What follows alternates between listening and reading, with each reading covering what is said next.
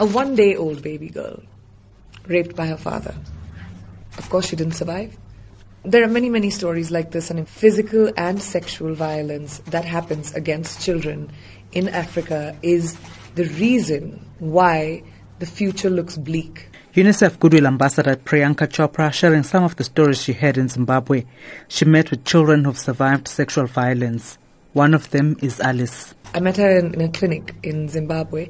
She was 13. She was raped at 11 by her uncle, repeatedly for about 2 years, and her mother didn't know about it because her mother would go to work until she found condoms in her room and figured out that she was sexually active. But by then she was already pregnant. And this girl at 13 is a mother of a child, and all she wants to do is go to school. The Hollywood and Bollywood actress says poverty and the lack of opportunities are the main drivers of violence, which then exposes children to predators. The statistics are staggering. If you think about violence against children, 1 out of 3 children under the age of 18 in Zimbabwe have faced some or the other form of sexual violence. 1 out of 3. And South Africa, that number is 1 out of 5. That's an epidemic. It's not a problem. And it's our problem to solve. Chopra has described as examples of bravery across the world the 82 Chibok schoolgirls who've been freed after militant group Boko Haram kidnapped them. Almost 300 teenage girls were abducted from a boarding school in northeastern Nigeria in April 2014.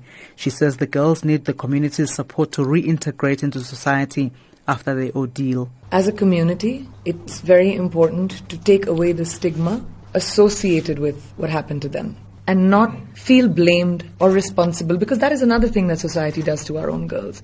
It was your fault. You must have called for it. You must have asked for it. They are human beings whose childhood was taken from them. And now they need to be handheld back into society. In South Africa, Hervé Ludovic Delis of UNICEF says the visit to Zimbabwe and South Africa was a defining moment for the organization. It has been a defining moment for 2 reasons. The first reason because that mission falls within a global campaign of UNICEF to end violence against children. The second reason is because the government of South Africa launched a national campaign against violence done to children. On Saturday, UNICEF hosted a fundraising gala dinner and raised 600,000 rands towards helping children across the world. I'm Thabile Mbhele in Johannesburg.